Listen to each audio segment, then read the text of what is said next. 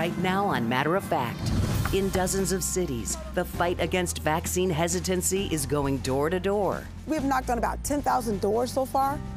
We've identified over 3,000 homes that, need to be vaccinated. Meet the COVID survivor on a crusade to save her community, one block at a time. I'm going to come back and I'm going to talk to you again. Plus, what you haven't heard in the conversation about climate change. Is there time to intervene? We actually have the ability to prevent catastrophic climate change. A leading scientist lays out a plan to pull us back from the climate cliff. And 50 million working adults don't earn a living wage. They're in high-effort, low-skill, low-wage jobs. Basically, they're working their tails off without a lot of upward mobility. Until now. You took a kid from West Virginia that didn't have much, going on and opened up a whole new world of opportunity for me. Find out how a group of investors is turning lives around in 8 weeks or less.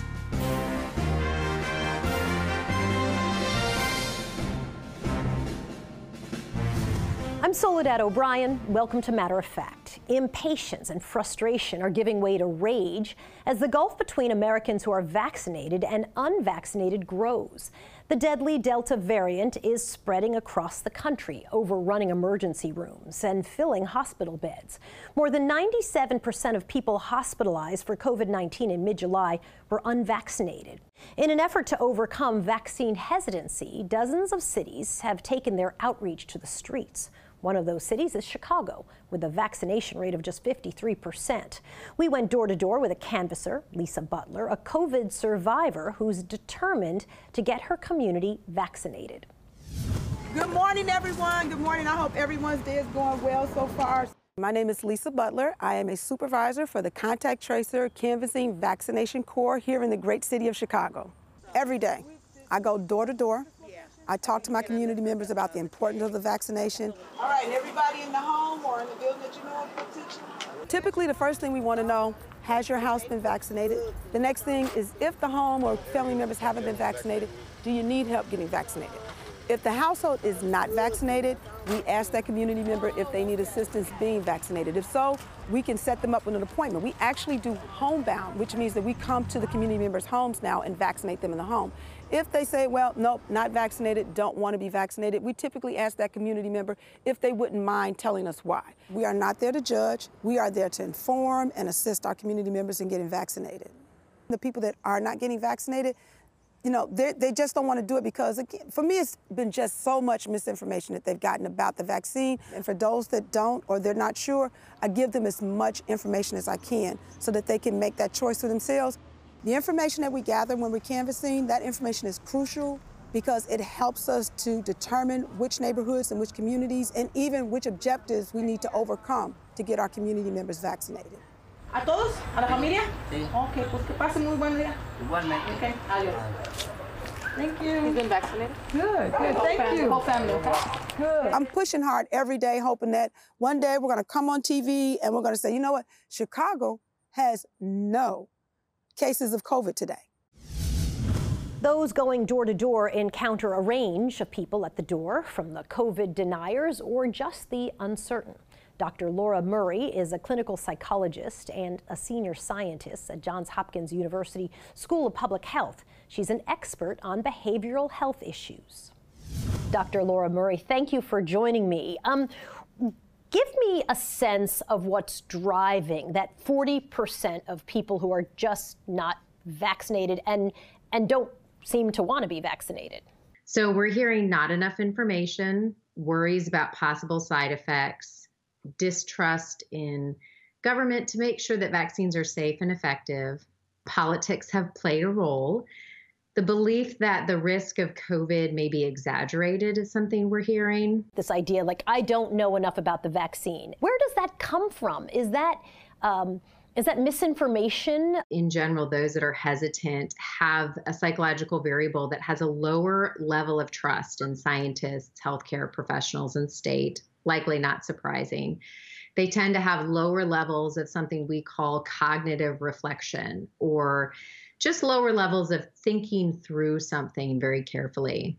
They tend to have lower levels of altruism, Conspiratory thinking is another predictor of vaccine hesitancy. We also are seeing a psychological variable where these folks are having higher levels of an internal locus of control. And what that means is they like to have more control, which may guide the need to have more of that information. Knowing all of that then, and knowing the psychological profile, how do you use that to get that 40% vaccinated? One of the things we talk about while working on human behavior change is taking some of the emotion out of it. And this is so much easier said than done because a lot of us who are reaching out feel a certain way ourselves. Another solution is to ask a lot of questions. What would these people need to know to consider the vaccine rather than just feeding what we might come up with? We know that messaging is often best when it's someone who's trusted. And I know different communities and governments are using social influencers or community leaders to reach those that are vaccine hesitant at a neighborhood level. Research shows that positive emotional messages such as altruism and hope are actually more effective than negative ones or forcing people. And Soledad, you brought up, for those that are strongly opposed to vaccines just based on emotion or ideology, morals, it's very, very challenging to override them with facts and information, just from a human behavior change perspective. So we really need to work on different messaging for these groups, maybe almost characterize it as a right or privilege that they shouldn't let others take away from them. Dr. Laura Murray with Johns Hopkins University. Thank you so much. So nice to talk to you. Thank you, Soledad. Coming up on Matter of Fact, a look at a new approach to job training that could double your income. Yeah, I don't see what else would be the American dream, going from $20,000 a year to 41 plus a year in 5 weeks with just a little hard work. And next, 10 years ago, it was still kind of obscure. But now when we go outside and we see fires, floods, droughts happening, it's really hard to ignore what the future looks like because of climate change.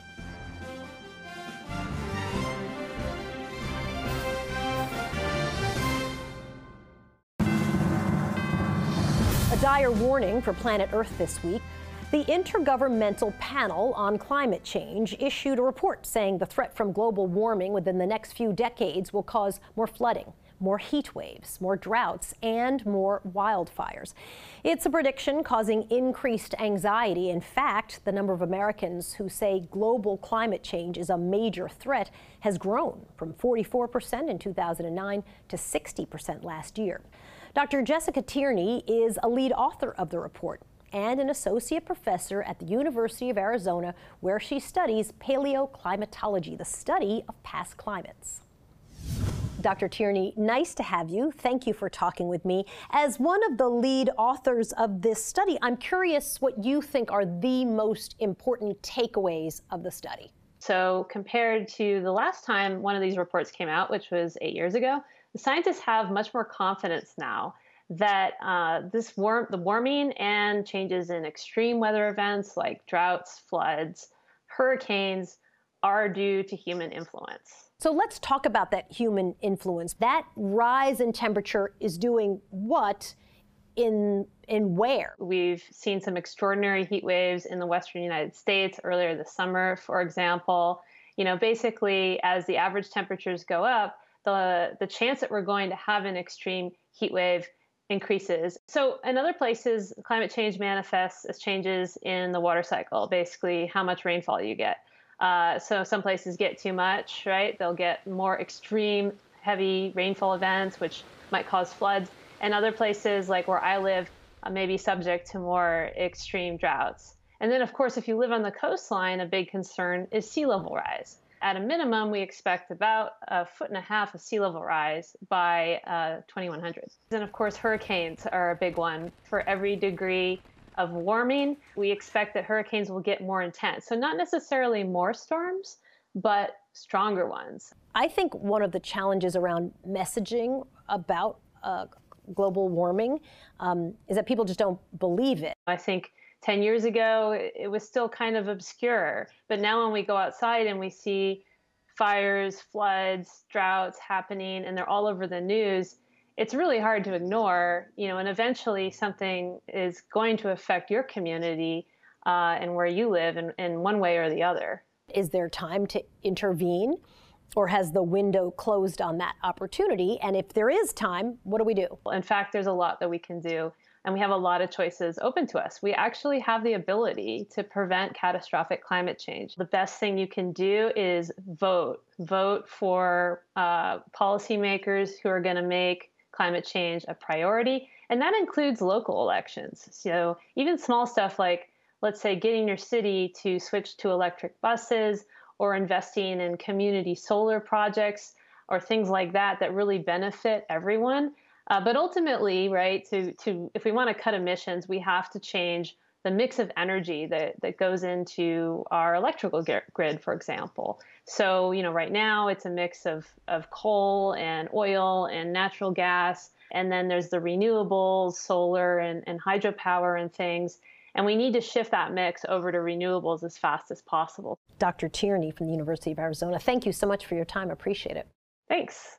Still ahead on Matter of Fact, millions of employers begging for skilled workers.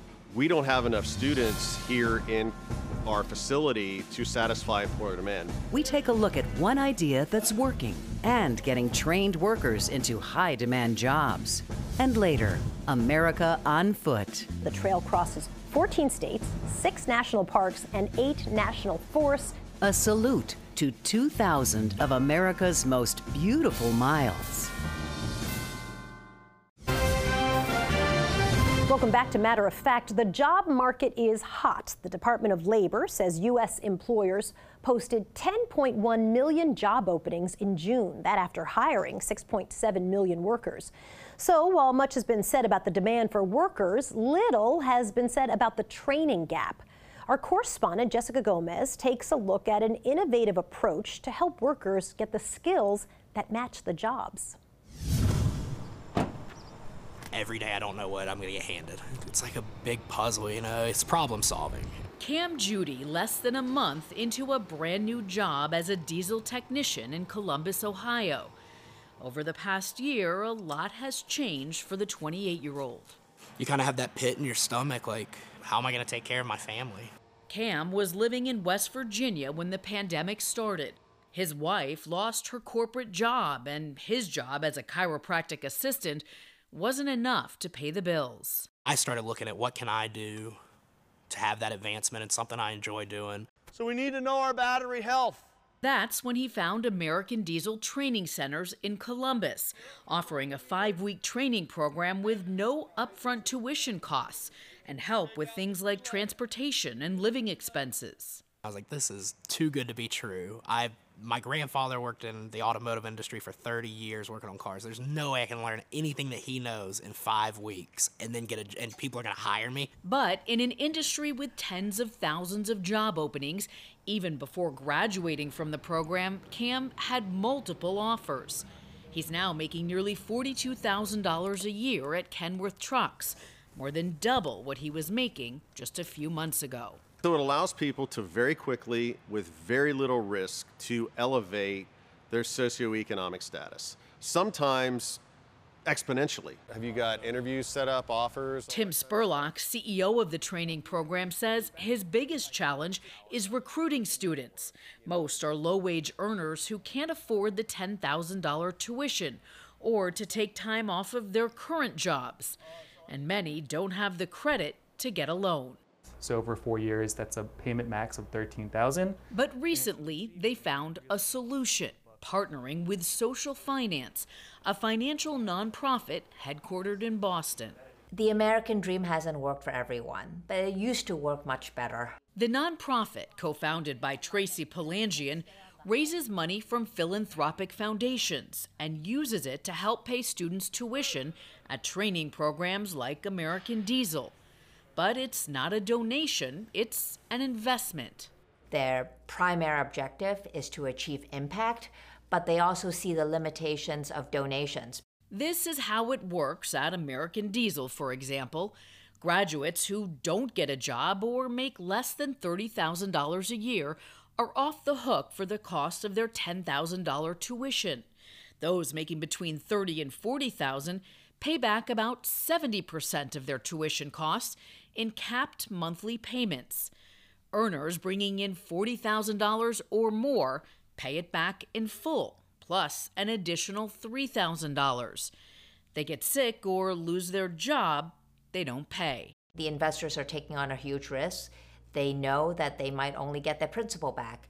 And if it's a really tough economy, they might only get 80 cents on the dollar back. Social Finance are raising enough to partner with a handful of IT training programs as well, and will soon branch out into sectors like healthcare and green energy, in desperate need of a skilled workforce.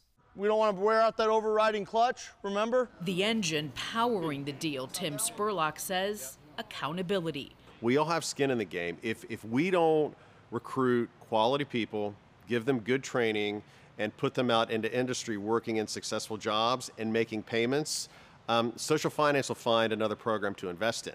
Since partnering with Social Finance, American Diesel Training Centers has been able to double its enrollment, with 90% of its graduates getting hired. For Cam Judy, his new career playing out even better than he expected. His wife and furniture on their way to Ohio. Looking towards settling down, buying a house, doing the adult things, the American dream stuff, you know. So we're just excited about our future. In Columbus, Ohio, for Matter of Fact, I'm Jessica Gomez. Coming up on Matter of Fact, a pop quiz. Can you name the first climate scientist to discover the link between carbon dioxide and warming temperatures? We can. To stay up to date with Matter of Fact, sign up for our newsletter at matteroffact.tv. As we started doing the research on climate change for our story, we happened upon a bit of history that's been overlooked. The story of a woman named Eunice Foote, an amateur scientist born in Connecticut in 1819. Now, Foote made a remarkable discovery in the 1850s that could have been the foundation of modern climate science. Foote's experiment involved two glass cylinders. Each was filled with various substances, including moist air and carbon dioxide. Foote placed a thermometer in each container, put them in the sunlight. As she reported in her 1856 paper about her experiment, the cylinder with the moist air became warmer than the one with the dry air, and the cylinder with the carbon dioxide warmed up even more and took longer to cool. Well, records show that Foote was the first person to say in print that higher carbon dioxide levels would make the planet warmer. Her accomplishments are brought to life in a 2018 short film called Eunice. Next on Matter of Fact, we celebrate the nation's longest marked footpath, the Appalachian Trail. That's a lot of steps.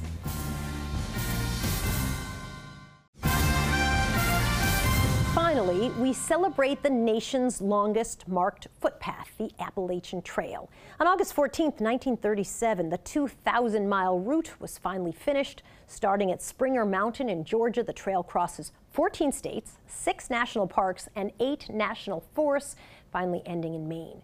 Benton McKay, a land use planner, came up with the concept. Myron Avery, a maritime lawyer and hiker, helped carry out the idea in 1930. Avery was the first person to hike the trail when it was completed 7 years later. An estimated 3 million people visit the trail every single year. More than 3,000 people attempt the entire trail. Only about a quarter, though, make it to the end. Hikers average 14 to 20 miles a day, taking between 5 and 7 months to finish the route. That's a lot of steps.